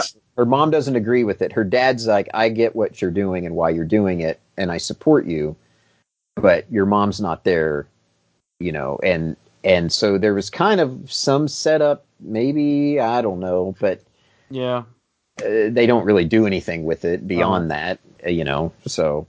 Yeah, the coach from the Toyota commercials is the dad. Yeah. And so. I just love that. I should have been thinking more about myself. Like that's what society really needs is if we would just all think a little bit more about ourselves, I think we'd live in a better world. Which is what that's what all she was focused on. Right. Was herself. But he did this 100% for her. Right. He was not able to provide the lifestyle, the house, all the things she wanted. So he's like, here's our solution. Yeah. So he would have been happy watching the news at the bar, bringing home take-out food. He could have continued that forever. Yeah. So when Matt Damon wakes up, did you see what the first thing was that he did? He checks his junk. Yeah. Just like Matthew McConaughey in Ed TV. That's the first thing you do when you wake up, apparently. Do you not? Because he was afraid it wouldn't shrink or would shrink extra. Like, I don't get the point. I guess it was played for laughs, but it's like, again. Hey, Doc. Not so much on the on the downstairs. A little bit less of the shrink ray down there. Yeah. But then we have the relapse when the nurse brings in the cracker. Yeah. The real size cracker, and they're like, oh, it's funny. It cracks everyone up. Yeah, like basically like a saltine pack that's on a salad bar. She comes carrying in one. Which is half the size of her body. Yeah, so it's, and, I'll get you some real food. And honestly, I would have preferred just more of that stuff the entire movie. Right, which, and that's the thing that bugged me, because once they're do Honey, I Shrunk the Kids. Yeah, but there's none of that. Once you get shrunk down, you're completely in the shrunk down world, and they have perfectly made clothes, like everything. So you lose perspective of the fact that they are supposedly these tiny little people. And I don't know if that was intentional on the maker's part. It absolutely was. Okay. And I guess they're just showing that, this is how this new life is. So he gets a divorce, right? And well, I mean, we witnessed this, and I think it's pretty artfully done. So his his driver in the golf cart kind of introduces him and is kind to him, drops him off. And do you remember the line that Matt Damon says to him? He says, "You're a nice guy." Yeah. Like so he had just been dumped, and he arrives and there's like a monogrammed his and hers bathrobes. Yeah. There's champagne welcoming them, and then they drop off the wedding rings. Right. Full size wedding rings, these giant rings, and that's where the economics of it break down, because he gets divorced, and the lawyer makes a comment, I really wish you would have taken the first offer. And he looks even more like a sad sack. He's such a sad sack. And as he's signing the divorce paper, the guy's like, "Can you write bigger?" Write bigger. Yeah. Yeah. So then he goes from the McMansion to a little apartment in a apartment block. But somehow his upstairs neighbor has a giant penthouse. Yeah. I don't know how that. But, and yeah. well, I mean, they mention that there's different levels of membership, right? And so maybe the membership they were going on, there were other memberships, and there's supposedly some sort of class striation. He signed a contract for one membership, and then his wife pulls out, and they don't stop him and say, okay, you can only afford this membership now. Do you still want to? Right. And so then we see him. He's got to take a job. Because we're guessing that she just took everything. Yeah. Right? She must have. She must have just... Even, like, his wedding ring alone should have gotten him a ton of money. Right? If you were multiplying by $1,000, if he had, like, a $200 wedding ring, I mean, that's $200,000 right there. Like, that... Yeah. So he's... And that was one of the things I wrote. It's like, well, what do these little people do for money? Well, they set up... Well, if you've got a decent, nest egg, you can just live off of that because the cost of living is low. But then they introduce, oh no, they all work in call centers. Because they have tiny little person headsets and phone lines and all these things. Because if bald, shrunken, sad sack, recently divorced Matt Damon living in his dinky apartment isn't sad sack enough, like, what's the worst job than being a telemarketer? Yeah, telemarketer. It wasn't even a telemarketer. He was the call operator. Was it Land's End? Land's End or LLB? It was Land's End. Yeah, and so, so he's just taking orders and trying to like. Is Land's End hiring small telemarketers because they don't have to pay them as much? Well, that's. But if you are making like $10 an hour, like that's like $10,000 an hour, right? And so the movie doesn't address that. It says, "Oh, look, these people have to work in this thing," but it's like, and maybe that's what the drunk in the bar was bringing up. Like, well, you're not worth as much as a big person.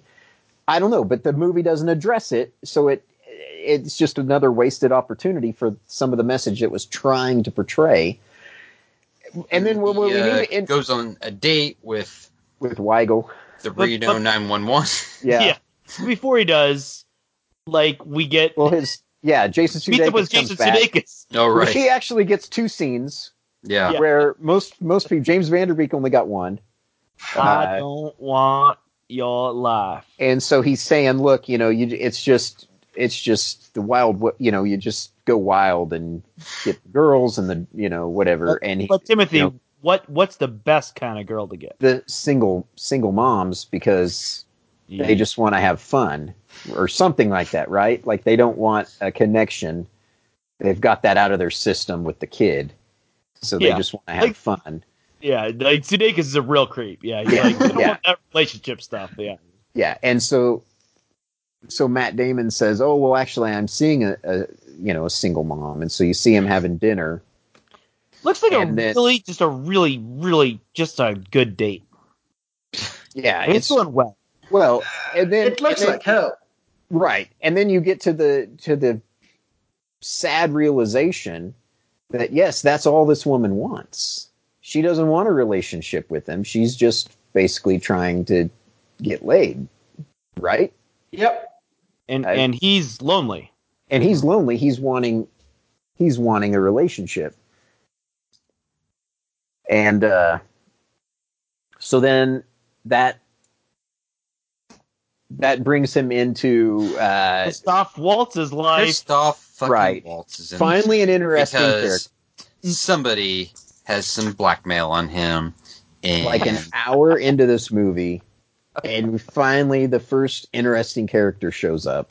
I'm wondering if it's that, like, he's actually a Nazi like his character in Inglourious Bastards, and a producer of this movie found out and was like, "You got to be in this movie," and I won't tell anybody. Yeah. That's the only thing I can come up with. Yeah, so the upstairs neighbor hosts large and loud parties, and I don't know if this is bigoted of me to say this, but Yes. this is like his character in this movie is pretty much what I think every single European, like, so every single non-married European is like. It's basically like, hey, let's party. Let's come in, do some drugs, have some sex. This all sounds exactly like Thomas. Fair. Like, I'm pretty sure that Thomas moved into his sex village that he moved into in Arizona State, like, pretty much to have, like, wild parties. Like, girls are pulling pills out of their cleavage, handing to him. He takes it. He doesn't know what happens next. He dances. He's got glow sticks. He wakes up the next day. Yeah. I'm just saying, like, Does it sound that bad, really? Like, this I don't know. is pretty much what I think every European's like. That whole scene where he's on the drugs, it was way like 50% too long. Like, we get it. He's high. But what was the point of that? Was it supposed to be funny? Because it wasn't funny. The whole point is leading him to meet Knockland. Yeah, whatever. okay, so we forget to bring up part of the news.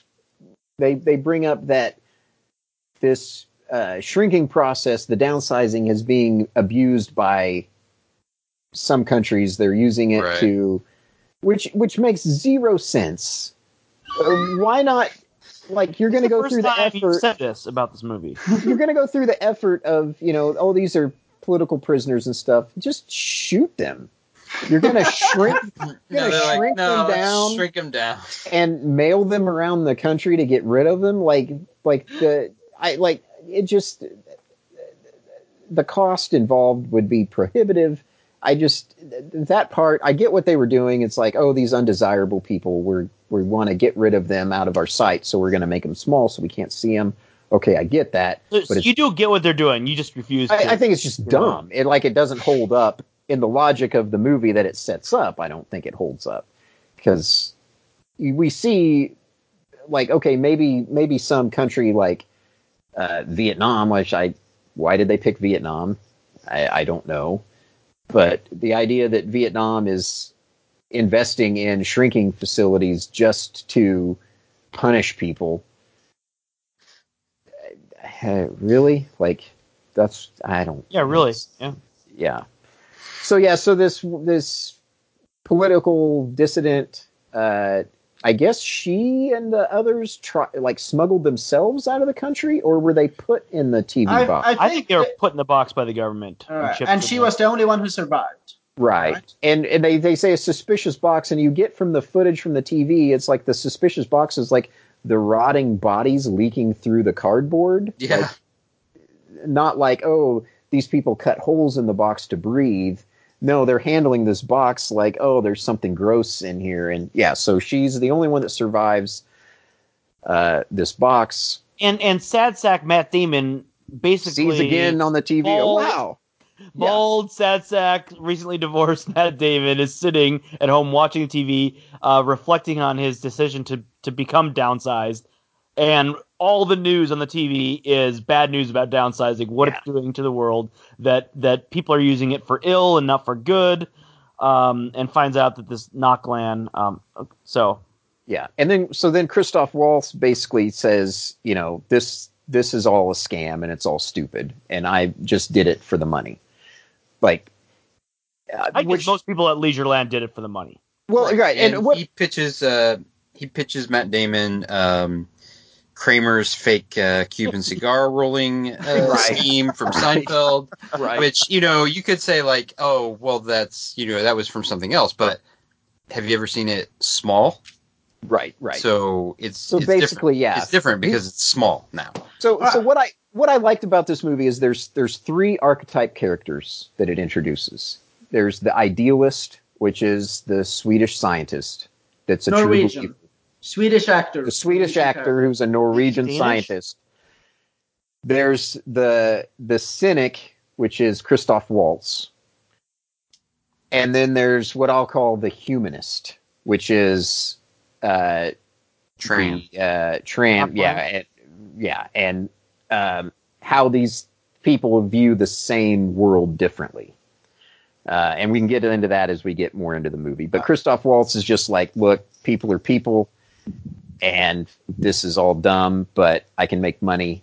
And my brother, he's not dumb enough to shrink down. He's still on the regular world, and we're making all kinds of money because this is the Wild West, and rules don't apply, so we're going to do whatever people want. And which leads me to the question is, he's impressed because Matt Damon's got a full-size rosebud that he bought for his date. Why would a little person want a full-size rosebud? He's like, oh, where'd you get that? It's like, oh, a new store just opened where you can get full-size flowers. And he seems impressed by it, and then he brings that to him at the party, which is how they become friends. But why would somebody want that? Because it's exotic. So anyway, at Christoph Waltz's apartment, Matt Damon meets Tran, does some unlicensed physical therapy on her. That's not a euphemism. That's literally what it says in the notes here. Right. And which is the first time he's felt useful since he's been downsized. Yes. Because did we even set up like how he meets her? So like after he does the drugs, he wakes up on the floor. He wakes up on the floor, and the cleaners come in to pick up after this ridiculous party. Yeah. And she is one of the cleaners. Yeah, and she had her leg amputated because of an infection from being in the TV box with all the other dead little people. So he sees this woman stomping around the room on a bad prosthetic leg, and it dawns on him who she is. Yeah, she's this famous refugee from Vietnam or something like that. Yeah. And Christoph Waltz knows who she is the whole time, and he thinks it's hilarious that she's cleaning his apartment. All right. So he tries to, or like talks to her about her problems, her back's hurting or whatever the hell it is, and then goes with Tran to this refugee camp. Right? She says, she says, you need to fix my friend. Yes. I can't bring her to you. You've got to come to her. So, so then it's... He says, I'm not licensed. Yeah, and he's like, I can't do it. And they're like... Small people town. Right. Because he crossed state lines, right? And he didn't renew his license, and it'd be a whole thing for him to get his license switched over to Arizona and so this is a really interesting scene here because all we've seen of Leisureland is its beauty, its golf courses, its there's nothing seedy about it. Is that they've built this really large city, planned community, the city for people who have a couple $100,000 to become multimillionaires. Yeah. Well, not everyone is a multimillionaire. And that's the thing. It's like, and all these have to be protected under like basically biodome type. Yeah, biodome. And so he gets on. Does he get on a bus right away, or does they go long ways, and they drive through a hole in the wall. To a shanty town. To outside the wall of the thing, and when they're now in basically the big world, because there's those offices, like construction sites put up, like the mobile office things are just out there, and that's been converted into apartment, like I don't know. It's not like a shanty town. Favelas? Yeah, it's favelas. Like it was purposely built because there's stairs and apartments, looks like it was built. There's definitely it's different classes here. Right. And so it's it's full of Mexicans because again, Mexico is going to shrink, like the Guatemalans coming through Mexico they're going to shrink. And that was the thing, like, oh, Homeland Security. Oh, how hard would it be? It'd be easy for terrorists to sneak through. Well, what's an itty bitty terrorist gonna do? Yeah, right. Yeah, when they talk about the security issues of terrorists, right, 5-inch tall really terrorists. Terrified of these 5-inch tall, guys who are gonna get stepped on if they try to do anything. Yeah, so she takes him to the apartment where her friend is basically dying of cancer, and we're told that her husband is dead because they didn't do a good job of checking him when he went downsizing, and they didn't remove some sort of dental appendage, and it didn't shrink, and it exploded his head. That sounds like a super grisly death. Yeah. Like that would not. There have been brains everywhere. Yeah. And but Matt Damon, that scene is hilarious, right? Do you because Matt Damon's an idiot, and he's like, "What? His head explode? What? His head explode?" Like she repeats that phrase like 4 times. And then he still doesn't understand, and so then she explains in detail that he had some sort of false tooth that they didn't remove, and when he was shrunk, the tooth did not shrink, and it blew his head off. Hilarious. Who doesn't find that funny? Right, well, but then the next part is funny too, right? When she drugs because she's taken expired pills from Christoph Waltz to treat her friend, and she's wanting to know what to give her, and he's like, well, I can't, you're not supposed to give her this stuff, and she's like, she's dying, she needs something, he's like, she's dying, she's sick, I know she's dying, but she needs something now. And so he said, well, give her a 2 Percocet, where she's like, how many should I give her? 2? 4? How many? And he's like, give her 2. And then she's like, 2? Like, this she lady very suggested sick. 2. Pills old. Give 4. Yeah, she suggested 2 to begin with. Like, 2? 4? And he's like, yeah, give her 2. And then she's like, that's dumb. Why would I only give her? It was just, I don't know. When he comes back, she's dead, and she's like, yeah, but she died happy. She's dead, and Knucklehead is like, she died. Yeah. I think maybe I give her too many pills. Yeah. But she was smiling. Yeah, and then the idiot goes to fix Tran's foot and breaks it. Right. Yeah. Which I don't know how you fix a poorly. That's another thing that doesn't make sense. But anyway. This is something that physical therapists do, Tim. They fix prosthetic legs. But he said it was a bad fit, and so then he's jacking around with like the ankle joint. Dude, what is he gonna do? Where it fits to her leg. Yeah, and so he breaks it. Yeah, he breaks it. Now he's indebted to her. This doesn't fit. Let me see if I can rip this off. Oh, I can. And so after he feels indebted to her. He feels responsible. So he ends up carrying her around and doing her work for her. Yeah, we get like, and we find out that because they're taking food around to people, so we find out that there's a small Olive Garden also. Yes. And you know what they say there? They say when you're here, you're a small family. Yeah. So basically, she's taken upon herself to take care of the people that need taken care of in this. I don't know. It's not a shanty town. I don't know how to explain it. It's a favela. I guess it's the othering of the many people, the people that don't have anything. That apparently it is the othering. Yeah. Yeah, they go in. They take this bus through the wall to go into Leisure Town to clean the apartments and do whatever needs done. And so then it's introduced that she's taking care of these people because there's no one to take care of them. Matt Damon diagnoses some small ringworm. Yeah, and we get a collage of Matt Damon doing a ton of different things with her. Yeah.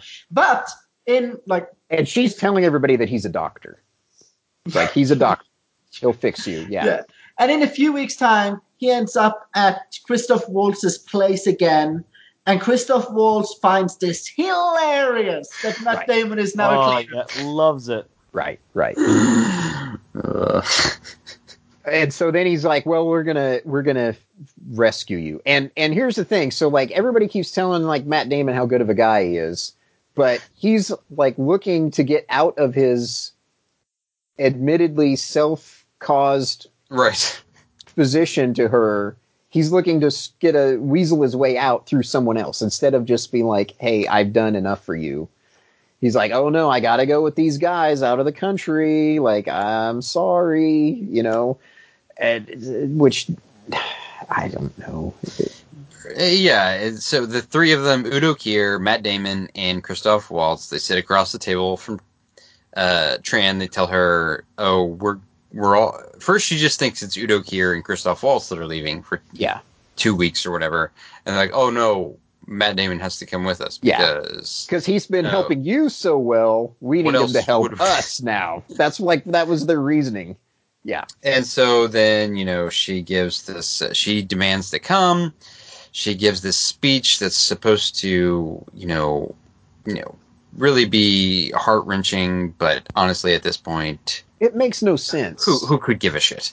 Right. Oh, so they say because the scientist wrote her a letter and it was really heartwarming, and whatever the hell she says, they end up on the boat together. They're going to go to Norway, to the first colony. Right, because that's a big deal. Waltz has a business, like some business with them, which never comes up again. Like, and then she's like, oh, well, I've got an open invitation to go there because that guy recorded. And so, like, I'm going with you. And they're just like, okay. Well, he does have some business. So when they like zoom out on the boat when they're arriving in Norway, there are bottles of Absolute on the deck. Yeah. Is that what that was? Yeah. Okay, you know what I thought those were?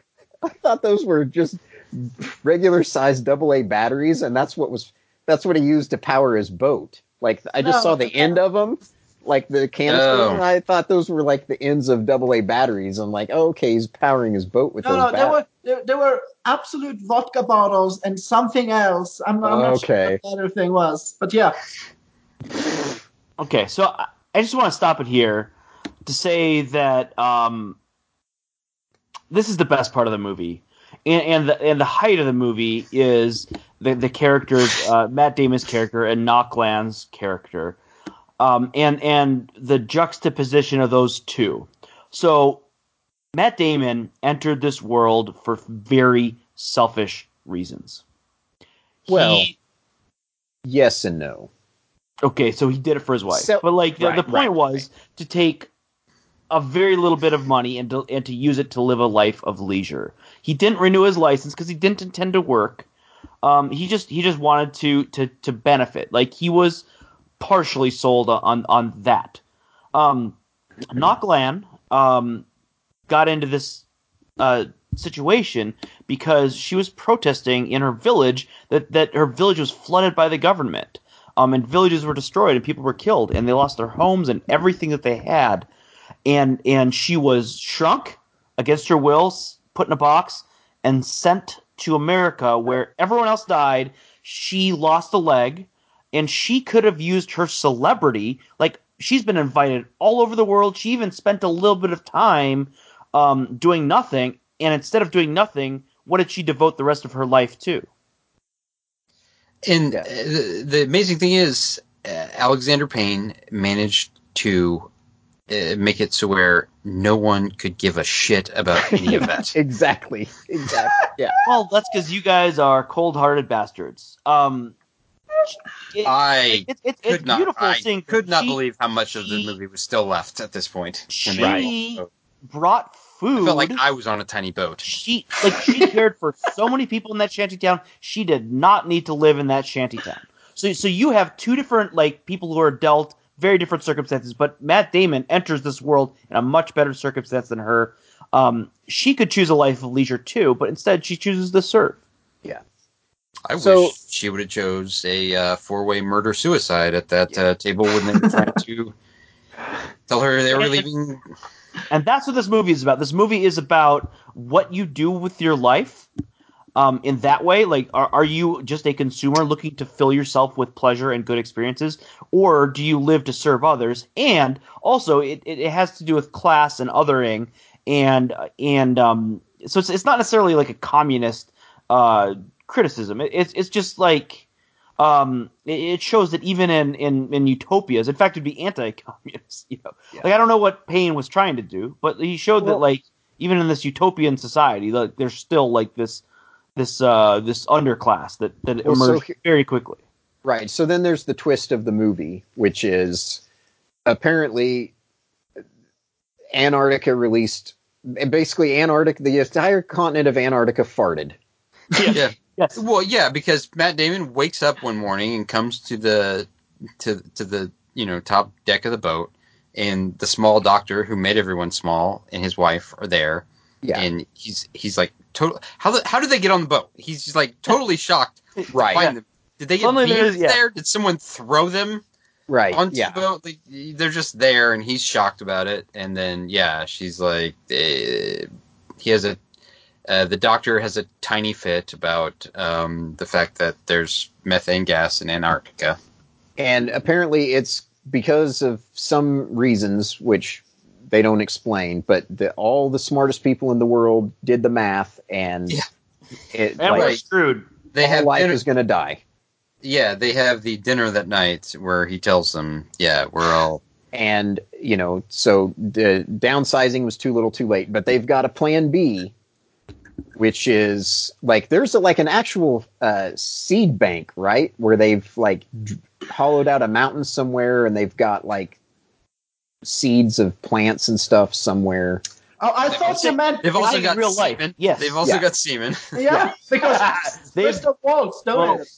Udo Kier and Christoph Waltz. But I'm saying in the real world, there's how a old place. is Udo Kier? He's like in his 70s, and he's like, oh yeah, I gave him a semen sample. So anyway, they've built a mini vault where they're like, okay, so we're the original people and their children and whatnot, and so we've got all these shrunken animals, and we're just going to go down however long underground, and we've got artificial light and plants growing and everything, and we're just going to seal ourselves off from the world, and this is how humanity will survive. And they're like, maybe in 10,000 years we'll come out. Yeah, 10,000 years, things will be fine maybe, and we can come back out. And Matt Damon's like, oh, this is what I want to do. And it's hilarious because now we get to the three different characters. So you've got the idealist, the Norwegian guy that's like, this is the solution. He gives a brilliant speech. Right. About, we're going to, please trust me again. And we've gone through all this. We're going to go in there, and this is the future. And this is how we're going to save the world. And then you've got Christoph Waltz, who's like, they're going to go in there, and in 3 months they're going to all kill each other because they're going to go crazy being locked underground, and that's stupid. Yes, everybody's going to die, but it's going to be in the future, so what does that have to do with us? Let's just keep living our lives. And then you've got Tran, who's like, there's people right now that I need to take care of, and I'm going to go take care of them. So then Matt Damon's got to choose, and he thinks, no, I want the great big thing, because every stupid decision I've ever made in my life has brought me to this point, and there must be meaning behind it. So therefore, that means I'm going to go in there.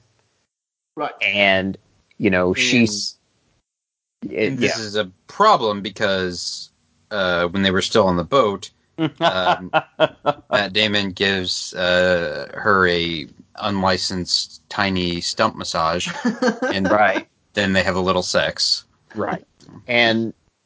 Which is supposed to be like a dramatic moment, but it's just ridiculous. It's kind of funny, except the joke goes on for way too long, and it ultimately doesn't matter. She's like, do you love me or not? And he's like, well, I respect you. That's not what she says.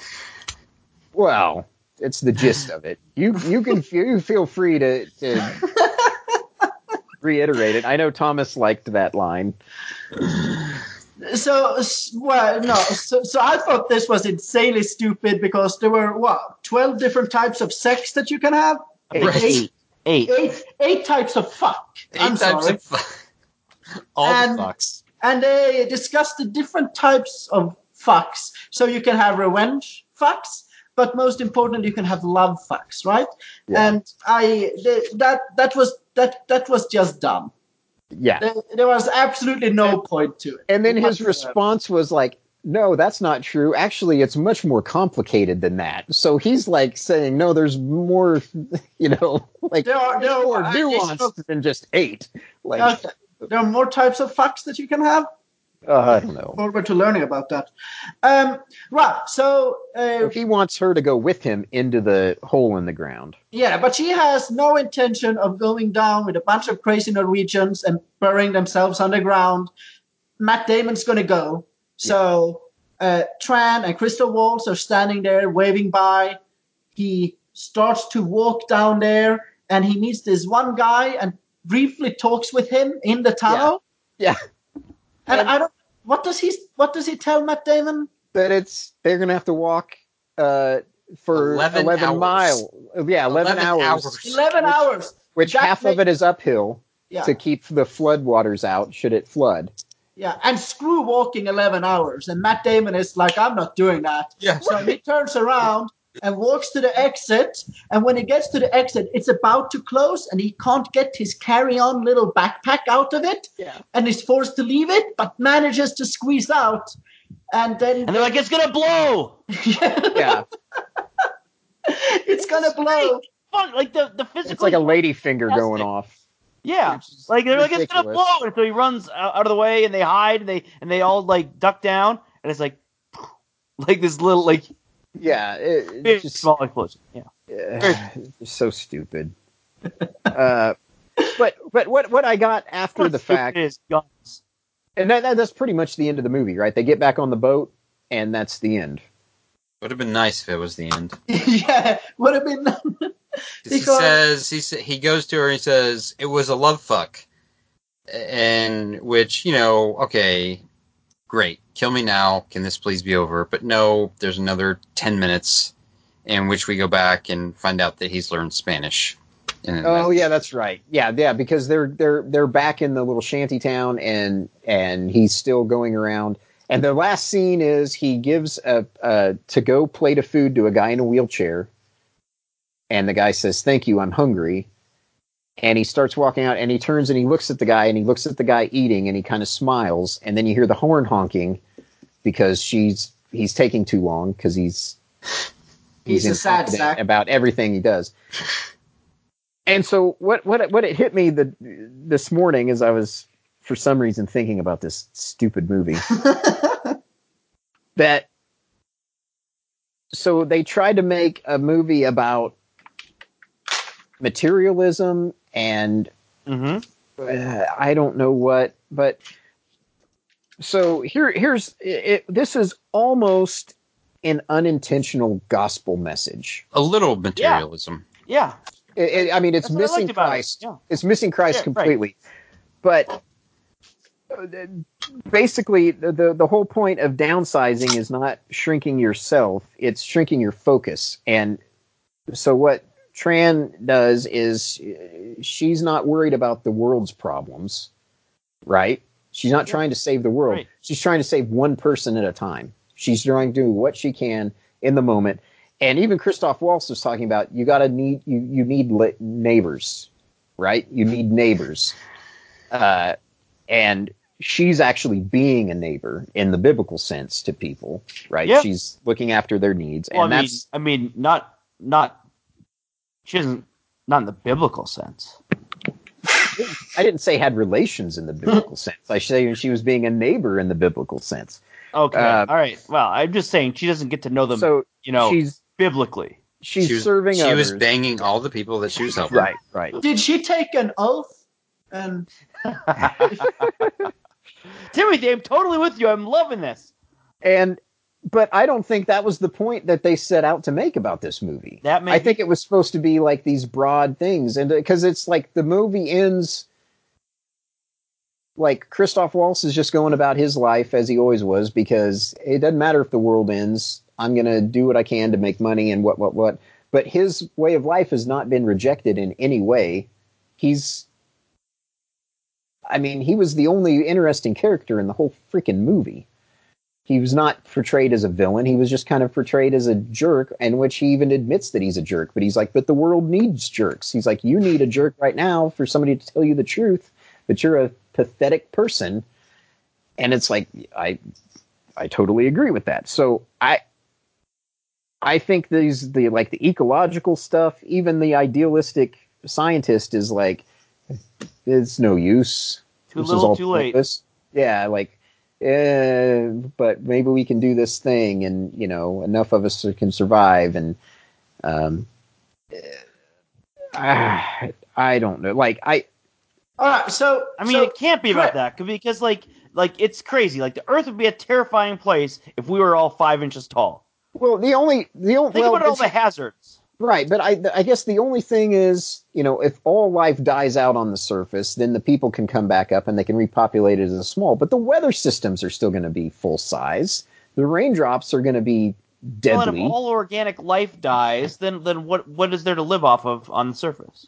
Right. Well, they've got everything. But notice they say that in they're able to like be outside in Norway only because they're like, well, we're close enough to the ocean that there's no birds. Because they didn't bring up birds because the mosquitoes and the birds would friggin' kill them. Well, did you notice when the bus pulls in to the shantytown area outside the wall, there was netting above it, and there was like a dead blackbird. Okay. Just sprawled on top of the netting. Does that smell good? Yeah, yeah. And then the kids are all out playing outside and stuff, and I don't. Yeah. So I think one of the reasons I wasn't completely bored with this movie is that it felt like one part of it felt incredibly Scandinavian to me. The idea that, like, I think that one part of the big message is that we shouldn't be materialistic and that there are people that are willing to give up and sacrifice everything because we have to do that and we have to do these things together. And I don't like some sort of socialist Scandinavian fucking bullshit. But anyway, two things. Christoph Waltz is great. His character is the true hero of the movie. Number two, Greta Thunberg is 100% right, and when everyone dies in about 2 decades, I'm going to be so happy because I'm rid of all of you. Also, there was no warning about the amount of nudity in this movie. I saw a few penises, I must say. Yeah, but I mean, there's no Viggo in this movie. Let's be clear. No. Well, I mean, they couldn't have downsized that. No. There's no. Okay. Any other final thoughts? So give it a letter grade, guys. Ryan, letter grade. There's no letter grade. Do not watch this movie. The only thing this movie accomplished was something I didn't think possible, but getting me to wish that there had been a giant fire during production of this movie. What? It's over 2 hours, right? It was like 2 hours and 2 minutes or something. Yeah, good golly. Yeah, they couldn't have cut out the sunset scene where they showed it sunset in real time from, like, I think that scene started at noon. Right. And then just watch the sun go down. That scene was beautifully shot, but we get it. Yeah, like there's like a rock on the horizon. It's setting perfectly in this fjord. Guys, right. Listen. There's nothing more beautiful than a sunset on film. Yeah, but you don't have to show it in the entirety. You can cut to it when the sun is. You've seen a sunset in real life, but it's not 2/3 of the way above the rock. But no, it's like up in the sky and slowly sinking. It's like, yes, we get it. And one thing we didn't mention is that once Matt Damon decides he's going to go into the shelter, and then they cut away the next scene, he's in a robe playing a bongo drum. Yes, like he's gone native. I know, it's funny. This is not funny movie. It is well directed. It is well cast. The performances are good. I would say the line that I give it a B. The line that Christoph Waltz has. Watch it. When he goes into the corridor to go into the hole and she starts to cry, he says, "Don't worry, nothing he ever wants to do ever works out for him. He'll be back, and that's exactly what happens. And he's like, see, I told you. He can't do anything he wants to do. Like, yeah. It's a D. All right, A+. Guys, do you have anything else for this episode? No, we're done. Thank you. What is it? Guys, we finally watched a movie that had enemas. How are you not into this? I think we have made a discovery that poop isn't everything, and that there's more to life. It's funny. This was one of the worst movies I've ever seen. No, it's not. Yes, it absolutely is. All right, everyone. I did not care about any of those characters. Take care. We'll see you again next week. Good night and good luck. Is that your sign off?